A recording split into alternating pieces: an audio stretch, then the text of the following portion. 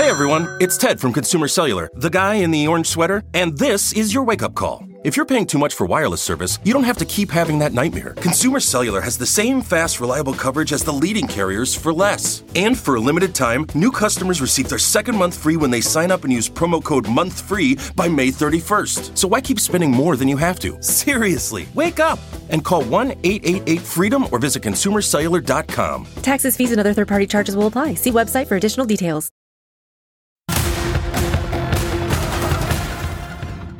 Tonight on the ReidOut. We will contend that a trial of these 19 co-defendants will take 4 months, and that does not include jury selection. There are in excess of 150 witnesses that the state intends to call. Prosecutors in the Georgia election interference case say they're ready to try all 19 co-defendants together, including Donald Trump. But the judge does not seem to be on board with that plan. Plus, new reporting on the warning Trump received from his own lawyer that the FBI could search his Mar-a-Lago estate if Trump continued to refuse to hand over classified documents. And we begin tonight with the first televised hearing in Fani Willis' criminal case against former President Trump in Georgia. I'm Jason Johnson, in tonight for Joy Reid. The trial will be televised and is coming very soon. Today, we got a taste of what's to come. Fulton County Superior Court Judge Scott McAfee said he would not allow Kenneth Chesebro to sever his case from Sidney Powell. Chesebro and Powell are among the 19 defendants in the Georgia racketeering case. They have both asked for speedy trials. Chesebro is accused of being the, quote, architect of the Trump elector scheme, while Sidney Powell is facing a slew of charges that include an effort to improperly access voting machines in rural Coffee County, Georgia. The defendants said their cases were different and they wanted to be tried separately. Prosecutor Wooten's response, that ain't the way this works. So we've heard a lot from both defendants about they didn't know the other people. They were located thousands of miles apart. They didn't even know that the other parts of the conspiracy were going on. But the case law is clear that that does not matter. Of course, anytime a person enters into a conspiracy, they are liable for all of the acts of all of their co-conspirators. And that's it. Evidence against one is evidence against all. The prosecutor also reminded the court who this case is really about. Part of this RICO conspiracy involves victims. There are victims in this case that were targeted by members of the enterprise, and their lives were turned upside down. And that's an important part of this case, and having those people come and testify multiple times over and over would both inconvenience, but more importantly, traumatize them. McAfee denied the defendant's request, meaning Chesebro and Powell will stand trial together beginning on October 23rd. The judge is yet to schedule a date for the other 17 co-defendants, including Donald Trump.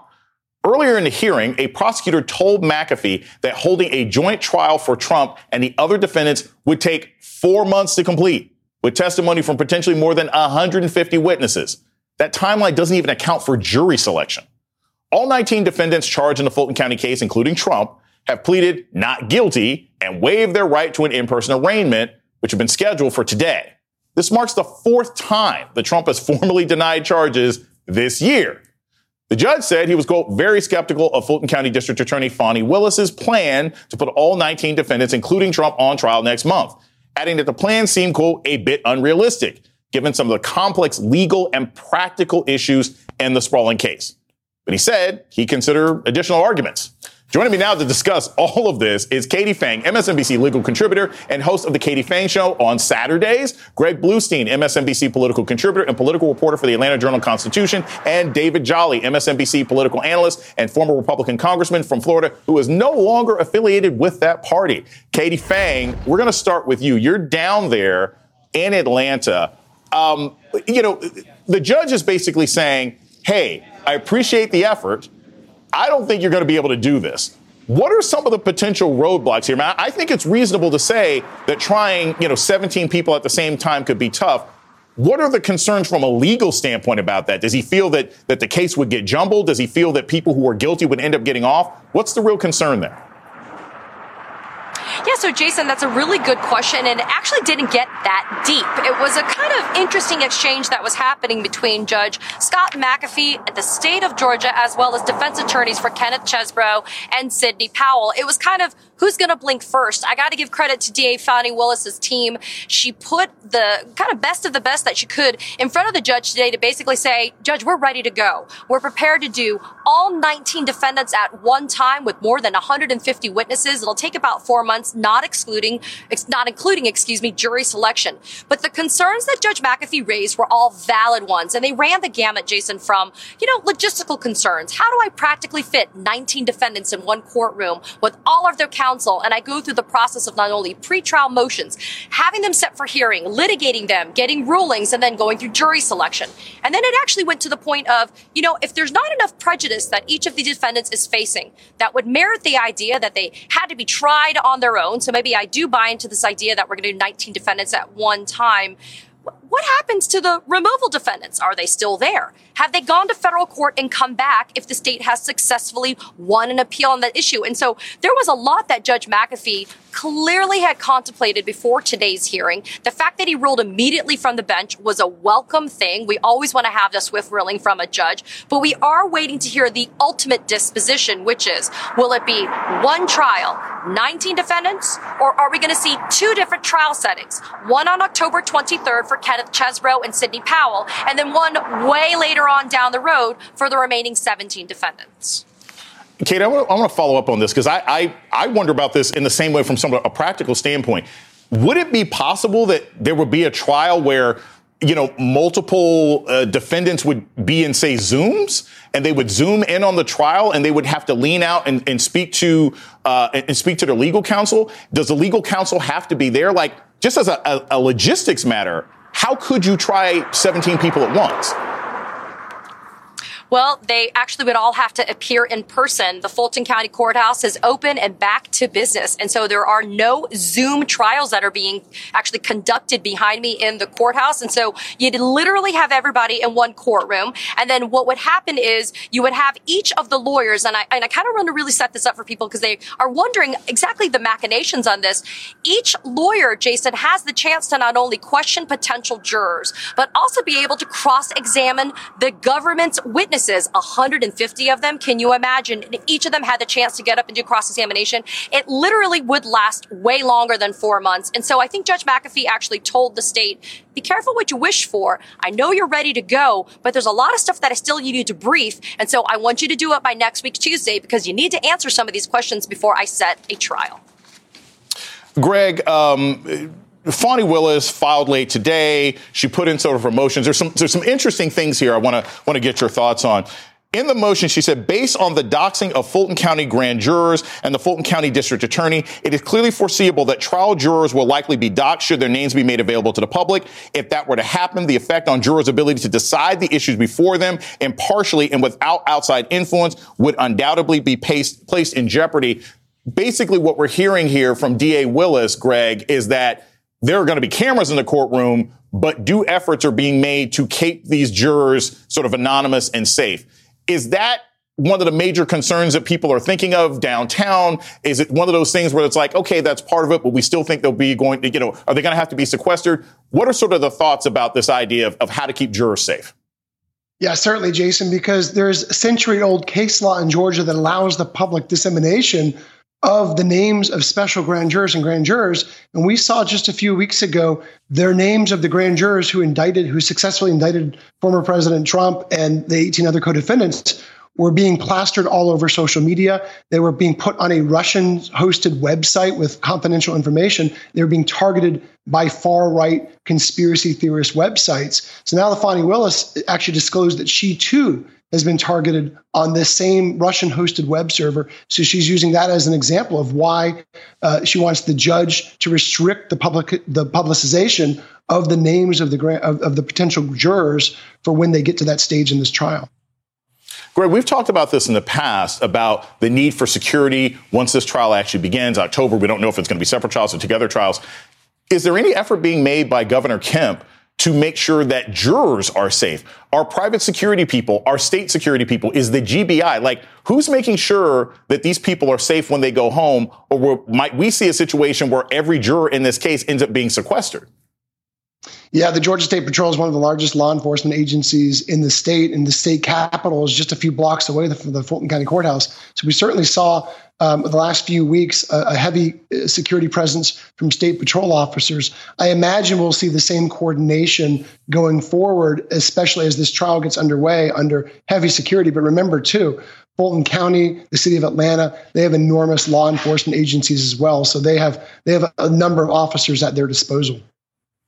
David Jolly, one of the things you're a lawyer, you understand these things. I've watched enough legal shows to understand this. Usually the corner boys, the small-ended people, they will flip on the bigger guys, right? They're the ones who are going to say, hey, I don't want to be involved with this one way or another. I have to ask you, do we think as we get closer to any of these trial dates that someone's going to flip? There's got to be somebody at a lower level who's like, I'm not trying to go to jail for this. I'll flip on Trump. Do you think that's likely to happen? And do you think it's going to happen before October, or will it happen after the trial begins? Yes, statistically, you are exactly right, Jason. Somebody is likely to say, hey, I would like to cooperate if Bonnie Willis is willing to at this point. It also requires her to suggest she's doing that. There's a basic theory in criminal defense called prisoner's dilemma, which is when you have multiple defendants, logically, if they all stick together, perhaps they have a good chance of defending themselves. But if one of them acts in self-interest and turns on the other, obviously that person can save their own freedom. And so who flips first becomes a bit of the dilemma and the question. So, yes, I would expect we see some of the lesser. But look, Bonnie Willis's team made very clear today that every one of these 19 defendants is a peer.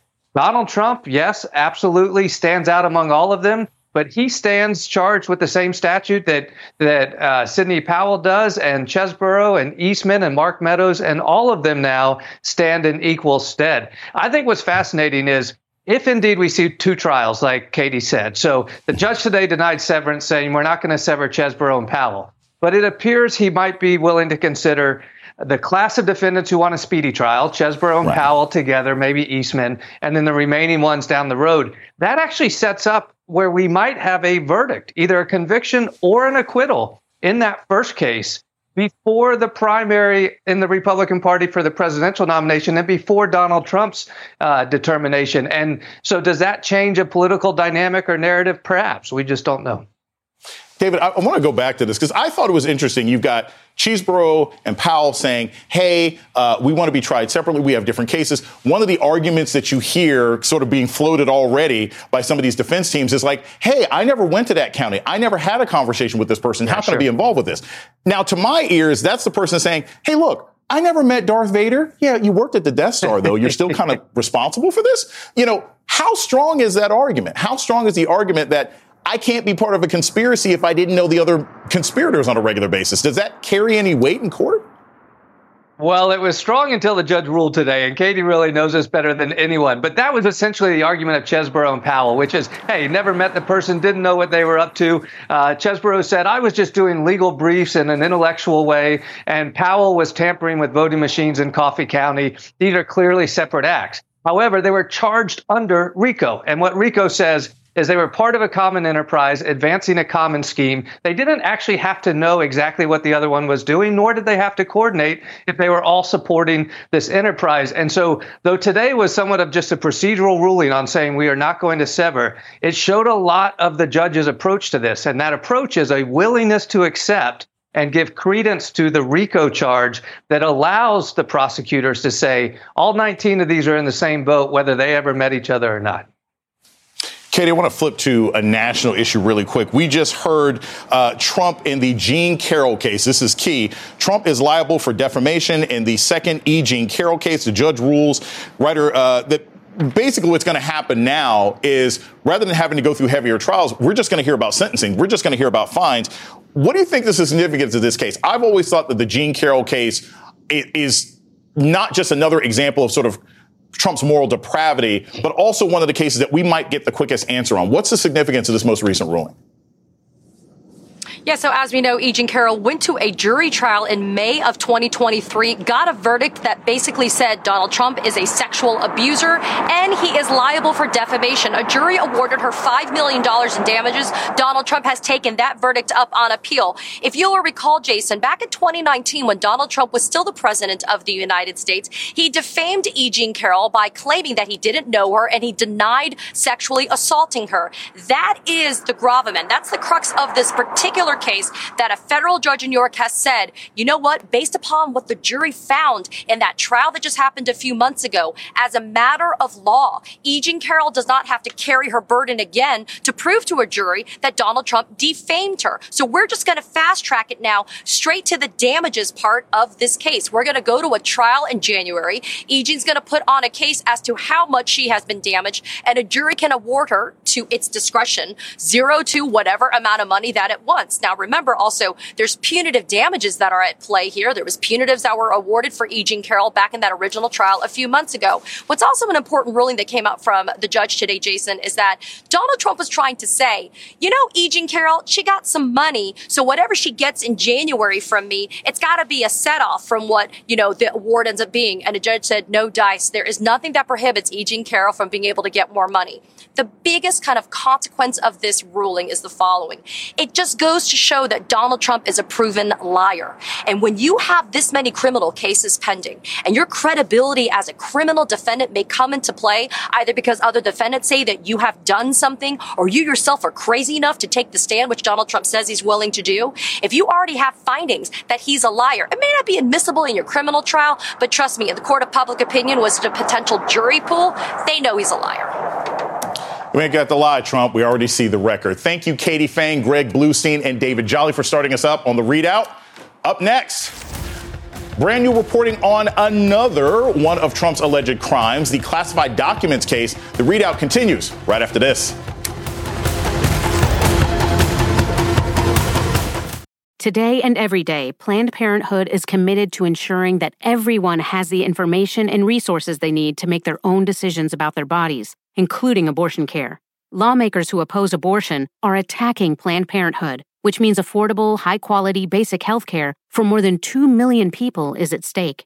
The right to control our bodies and get the health care we need has been stolen from us. And now, politicians in nearly every state have introduced bills that would block people from getting the sexual and reproductive care they need. Planned Parenthood believes everyone deserves health care. It's a human right. That's why they fight every day to push for common-sense policies that protect our right to control our own bodies and against policies that interfere with decisions between patients and their doctor. Planned Parenthood needs your support now more than ever. With supporters like you, we can reclaim our rights and protect and expand access to abortion care. Visit PlannedParenthood.org/future. That's PlannedParenthood.org/future. We're learning new details today about one of Trump's federal cases involving the trove of classified documents he stowed in the bathroom and the ballroom and anywhere else he could of his Florida resort and refused to give back to the government for a year.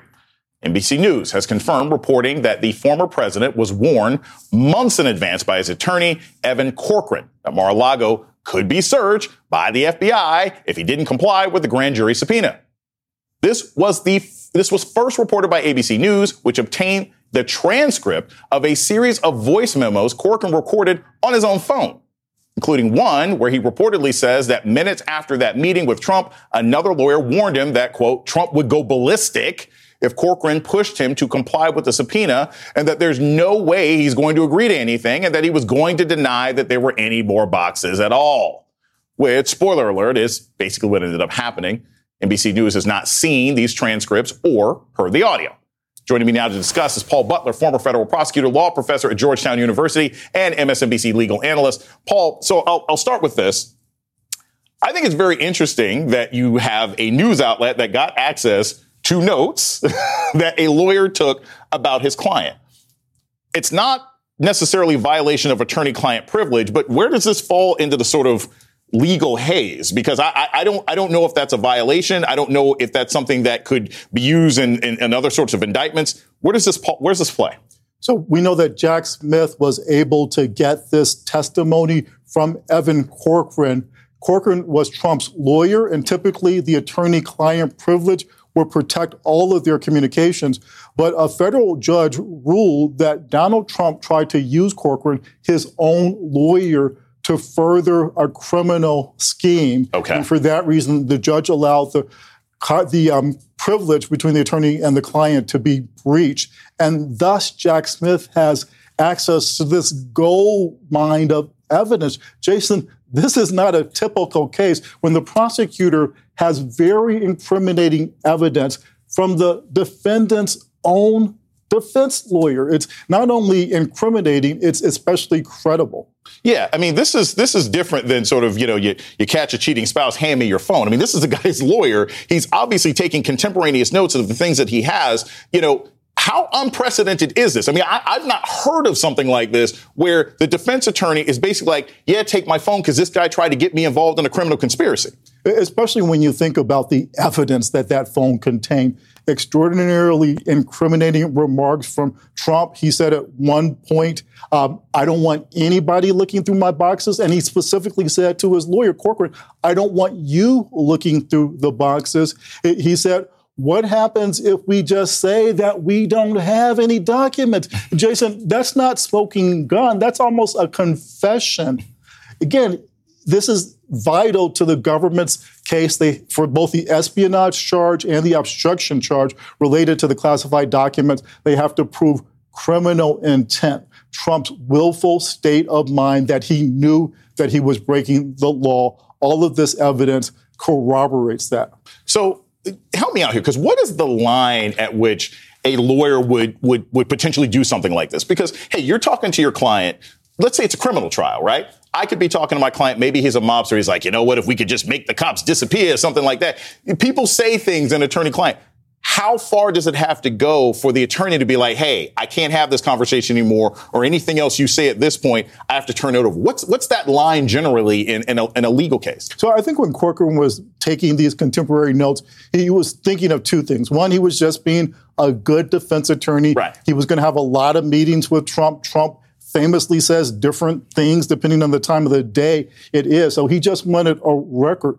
The other thing for any Trump lawyer, CY butt. Cover your butt, okay? Yeah. Because he knows what kind of client this is. For example, Corcoran told Trump, I don't care what you say. If I attest to the court that I've looked for these documents, I'm going to look for the documents. I'm going to come back 2 weeks and I'm going to look in that storage room, which is where Trump had told him all of the documents were. But we now know within that time, Trump directed 2 of his employees to move that stuff out of the storage room, which is why the indictment charges that Trump knowing and intentionally lied, not only to the FBI, but to his own lawyer, Evan Corcoran. Check this out. If it couldn't get any more wild, Corcoran is likely to be a witness for the prosecution in the Mar-a-Lago case. He's still defending Trump in the January 6th prosecution. Yeah, this is interesting. I can't imagine a more ridiculous example of the worst client for anybody to have one way or another. And I have to ask you, because I always think this is important just from a legal standpoint, just put yourself in a lawyer's brain. I get that there's money involved, but why would anyone, Trump is going to get other lawyers. He burns through lawyers all the time. Why does anyone want to work with a guy who seems like he's always going to get you in trouble? So we can answer that generally. Everybody who's accused has the right to an excellent defense lawyer. It's good news that finally Trump has some lawyers who know what they're doing. Right. Defense attorneys, they like risk. They like problematic clients, but they don't like clients who act against their own interests. And so I think the biggest problem that Trump's defense team will have with them is his constantly going on TV and blabbing, which is not only a violation of the orders of the judges in the 4 cases in which he's prosecuted, it's just not in his best interest. So you have a client who's trying to go to jail, it looks like. Right. It's like he's committed to screwing up his own case. Speaking of a case where no one screwed up, I actually think justice was done. We got former Proud Boys leader Enrique Tarrio. He got 22 years for his part in the January 6th insurrection. Now, look, this is not something that saddens most Americans who are concerned about democracy. Enrique Tarrio had a long history of working with the Proud Boys. They are a white nationalist organization. They're dangerous. He got a longer sentence than almost anybody else. I want you to sort of take us back. What do you think is Is that now setting a precedent, right? If he gets 22 years, does that mean as these cases go further up the ladder, because he's just a foot soldier, right? Yes. He is a pawn. Does this mean that if a member of Congress or higher level people, that they're likely to get at least 22 years? Or is this something that you think was just specific to him and sort of the Proud Boys organization? So not legally significant in the sense that when a judge sentences someone, she's not creating any legal precedent. So that's not binding the judge in other sentences. But judges do like what's called proportionality. That is, they like to treat similar cases alike. And when someone's more culpable, they want that person to be punished more. By the end of this year, 2,000 people will have been prosecuted in relation to January 6th. The vast majority, the foot soldiers, the so-called MAGA tourists who just showed up at the Capitol. Can't say just because what they did was extraordinary, but moving up the chain. So Enrico Tarrio, maybe not like a line soldier, maybe more like an officer, but not a general. The generals we know are people like Giuliani, John Eastman, Sidney Powell, and Donald Trump. And certainly a judge will have to think in sentencing any of those people, can I really give the people who organized, financed, and led this insurrection less time than I gave the people who just carried out their criminal will? Paul Butler, I love talking to you because I always feel smarter. Thank you so much for joining us tonight on the ReidOut. Coming up, an alarming criminal case out of Georgia. Some are calling it anti-democratic. That includes me. 61 activists have been indicted on RICO charges? Yes, RICO charges connected to their attempt to put a stop to the construction of a colossal police training facility, better known as Cop City. More details next on the ReidOut with Jason Johnson.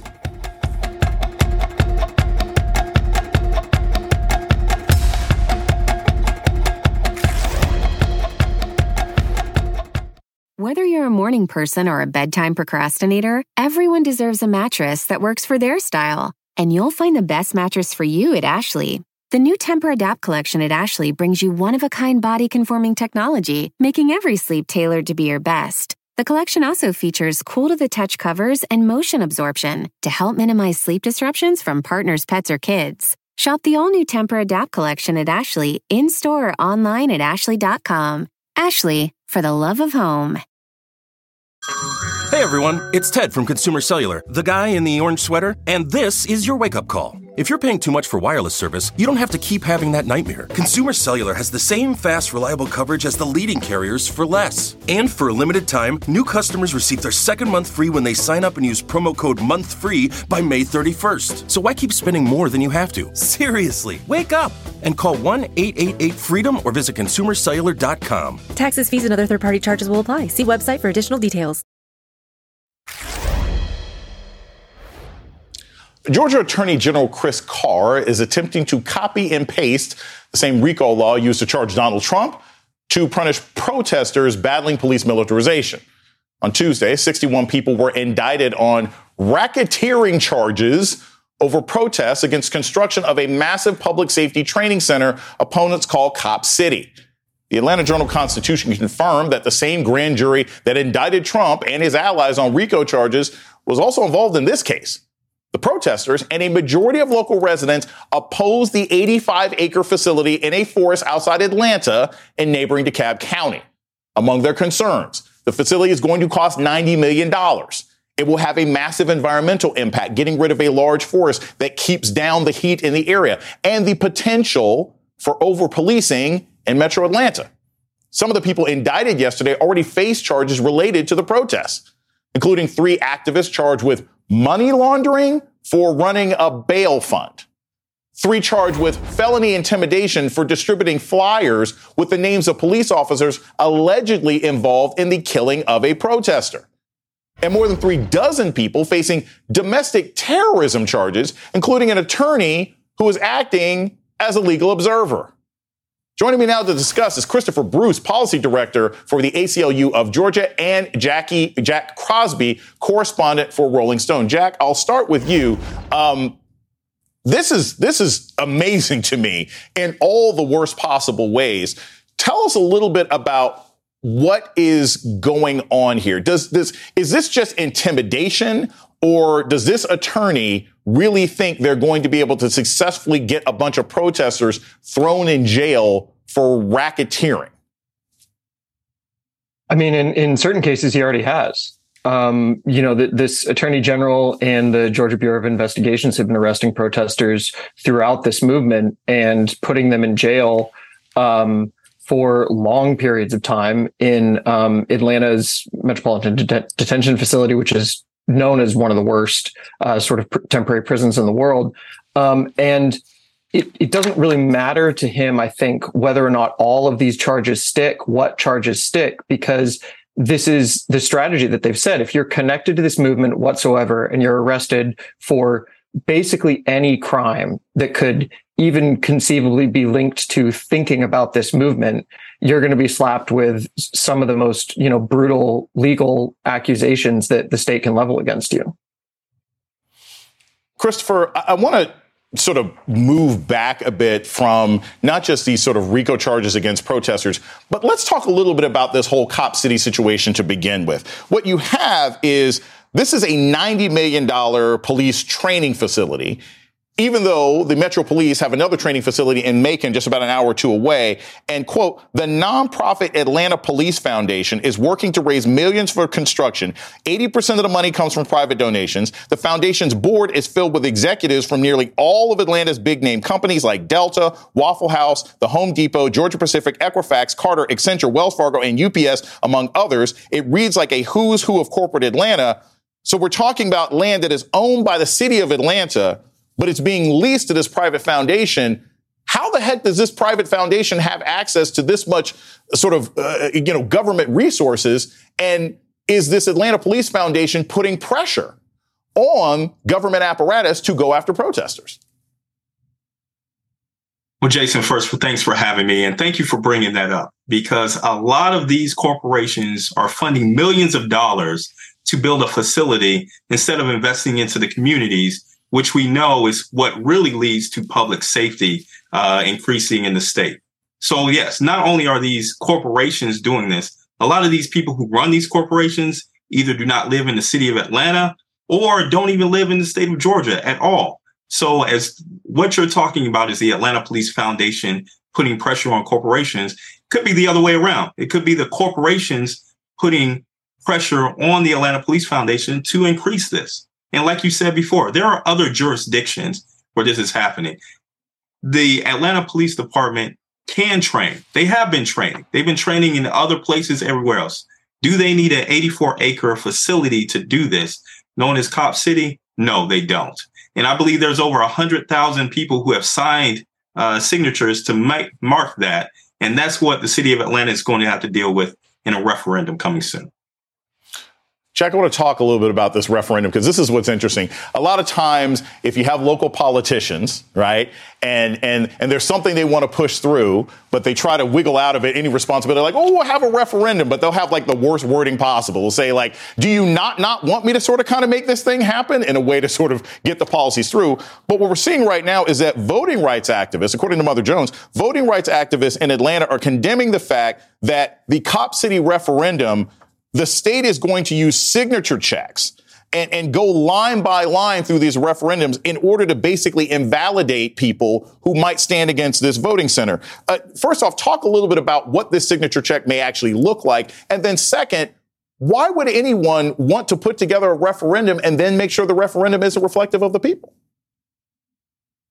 Right. And this is sort of one step in what's been a pretty classic campaign by Atlanta city officials and the people who support the Cop City project to kind of slow down and keep public input out of this process entirely. This goes back to the very beginning, the first proposals for Cop City, and the first time that this actually came before the city council vote, in which there were 17 hours of public comment, which, activists combed through and found that the vast majority of was against Cop City. That vote still went through the city council. It's passed every single time. As far as these signatures being collected goes, this has also been waylaid at every possible opportunity. A federal judge had to rule last month that people who were not residents of the city of Atlanta could still do some of the signature collecting duties. So you obviously have activists who care about this case coming in from all over Georgia and from other places in the country that are wanting to, pound the pavement for this and collect signatures. The signatures must be from Atlanta city residents themselves because it's their tax dollars that may be going to fund this center. But there shouldn't be anything that says that every activist has to prove that they have an Atlanta address to sign these signatures. So the verification process is sort of just another step in this, and that despite, over 100,000 signatures collected, they're going to try and throw out as many as they can. Quick question to you, Bruce. We're running up against a break. Is the mayor going to lose his job over this? Because this seems to be incredibly unpopular. He seems to be in agreement with this foundation to try and slide this thing through, despite sort of the public disenchantment with it. What could be the political consequences in the next mayor's race?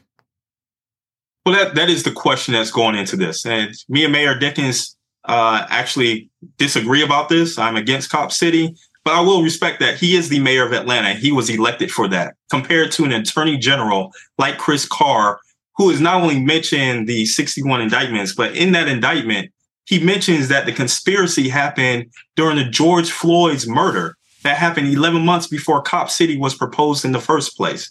So not only will there be ramifications in the city of Atlanta, we can also look at the attorney general who is looking at running for governor here, and is using this as a political ploy. Right. Christopher Bruce and Jack Crosby, we were definitely coming back to the story. Thank you so much for joining us tonight on the ReidOut. Up next, Wisconsin Republicans seek to impeach a duly elected liberal justice on the state Supreme Court because they don't like her politics. The Democratic Party chair is calling it a legislative coup. He joins me next on the ReidOut.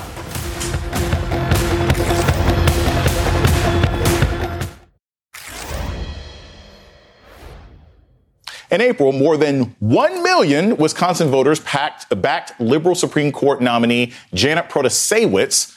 She beat her conservative challenger by a resounding 11-point margin. It was a powerful statement fueled by a public rejection of restricting reproductive rights. And it gave liberal justices a majority on the court for the first time in decades. She took the bench in August with a series of important cases set to make their way to the court, including the state's offensively gerrymandered maps, abortion access, and voting access. Almost immediately after her victory, though, Republicans began floating the idea of impeaching Protasiewicz, effectively nullifying the will of the voters. Today, Senate Republicans gathered to discuss their options for impeaching her if she does not recuse herself from redistricting cases. They claim she can't be impartial because during her campaign, she said that the current congressional maps are rigged to benefit one party, which is true. Here's the thing. Those statements do not meet the standard for impeachment or recusal. How do we know? Well, right-wing Wisconsin Supreme Court Justice Rebecca Bradley once compared abortion to slavery and the Holocaust. We talked about it on this show. Nobody impeached her for that. Just yesterday, a state judiciary disciplinary panel rejected complaints about the comments from Protasiewicz. But that doesn't really matter because Republicans have their own unprecedented plan to impeach and block Democratic Governor Tony Evers from replacing her. How? They could vote to impeach the justice, but not convict. We're going a little Schoolhouse Rock here. If impeached, she would have to immediately stop performing her duties as a judge, effectively sidelining her without actually replacing her, leaving a deadlocked Supreme Court. And guess what? They've got the votes to do that because of a gerrymandered supermajority. See how these things connect? The threat of impeachment is being used by Republicans all across the country right now. In Georgia, they want to remove Fulton County District Attorney Fonnie Willis. And in North Carolina, they're trying to remove Anita Earls, the state's only black female Supreme Court justice, for speaking out about racial bias in the court. Joining me now, Ben Wickler, the chair of the Democratic Party of Wisconsin. He calls these taxes a legislative coup. He's not wrong. He joins me now. Ben, thank you so much for this. Look, this is insane. And like I said, I had to go Schoolhouse Rock because there's a lot of intimate details to this. But I want to start with today. There was a meeting of Republicans at the State House today. Do you have any word as to what their conclusion was from this meeting? Now that they're taking national heat, are they sort of backing off? Are they still emboldened? Where are we at right now? Jason, thanks so much for covering this. This is a real constitutional crisis moment. as far as I can tell, there's no state anywhere where a sitting Supreme Court justice has been impeached on purely political grounds because the legislature didn't like what they thought that justice was going to do. So this could open Pandora's box. We know Republicans right now are trying to not say anything publicly, but we're also getting the vibes that a lot of Republicans can feel in the pit of their stomach that this is a bad idea. And I'm talking about, secondhand conversations that are happening across the state. When you call your state legislator, if you're a Wisconsinite, you've got to make absolutely clear that you're against this. And I think we might see Republicans start to break ranks because they know that this is wrong. Even if you are the furthest right wing or the furthest left or anywhere in between, if you just impeach people when you disagree with their politics, our whole constitutional order can fall apart in a flash. And that's why we're asking everyone to go to defendjustice.com. We're asking every Wisconsinite to contact their legislators now and ask them to come out publicly with their position, not behind closed doors. We need to shut this impeachment threat down and avert a constitutional catastrophe. Now, at the state assembly, you've got 99 members. It only takes a simple majority to impeach someone. And the Republicans have a supermajority. They got 64 members. They can lose up to 12 assembly people. But I'm looking at the numbers here. There are 12 assembly Republicans and 6 Senate Republicans whose districts voted for Janet Protasewicz this spring. Are you specifically targeting those 6? Are you saying, hey, or those 12 and saying, hey, guys, this is going to blow up in your faces soon? Or is it sort of a general conversation that you're doing throughout the state on how this is sort of a violation of the public will?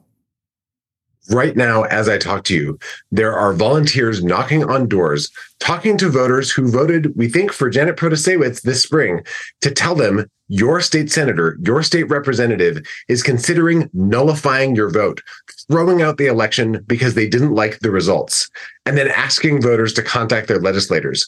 This is a political disaster for Republicans. It's going to backfire so colossally if they move forward with this. It'll make the 2022 midterms in Wisconsin, where Republicans lost the governor's race, look like child's play. Republicans are playing with fire in a dynamite factory, but they think that this might be, I guess, their only way to lock in gerrymandered maps that give them total control. Even if it's good for Democrats in statewide elections, I think Republicans should back off. And I think everyone across the political spectrum will celebrate if they do. We are absolutely talking to Republicans whose districts went for Janet. But also bear in mind, there are Janet Protasewicz voters in every district. Many people who actually had never voted before voted in the spring Supreme Court election this spring. Republicans will lose them for life if they don't back off this immediately. Ben, we've got about a minute left, but I got to ask you this because, look, the Democratic Party of Wisconsin has been a model. You guys have gone at it. You have been raising money. You have been organizing on the ground. You're winning the statewide races.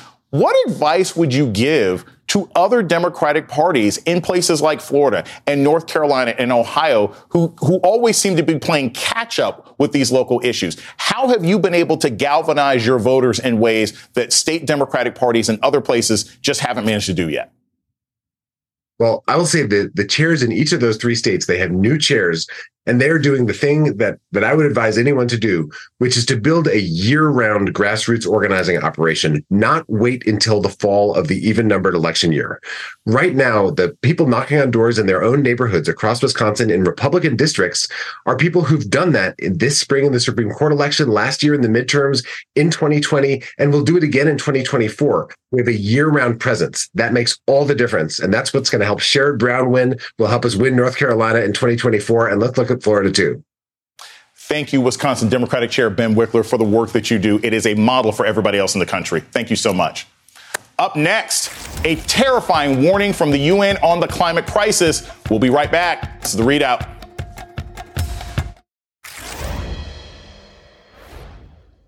Labor Day typically marks the end of summer, but those of us on the East Coast and in the South are currently in a heat wave with 49 million people experiencing dangerous levels of heat. It was 91 degrees this morning here in D.C. It's just one more extreme in a summer of extremes with devastating wildfires, flooding, hurricanes, and unsafe air quality. Today, the United Nations announced that this has been the Northern Hemisphere's hottest summer on record. with the UN Secretary General saying in a terrifying statement that our climate breakdown has begun and calling for countries to take serious action. Yet, we still have politicians denying that any of this is real, despite the record numbers of lives that will be lost and the material costs, with the U.S. already experiencing a $15 billion level of costs and disasters this year. We got to start taking this seriously. And that's tonight's ReidOut.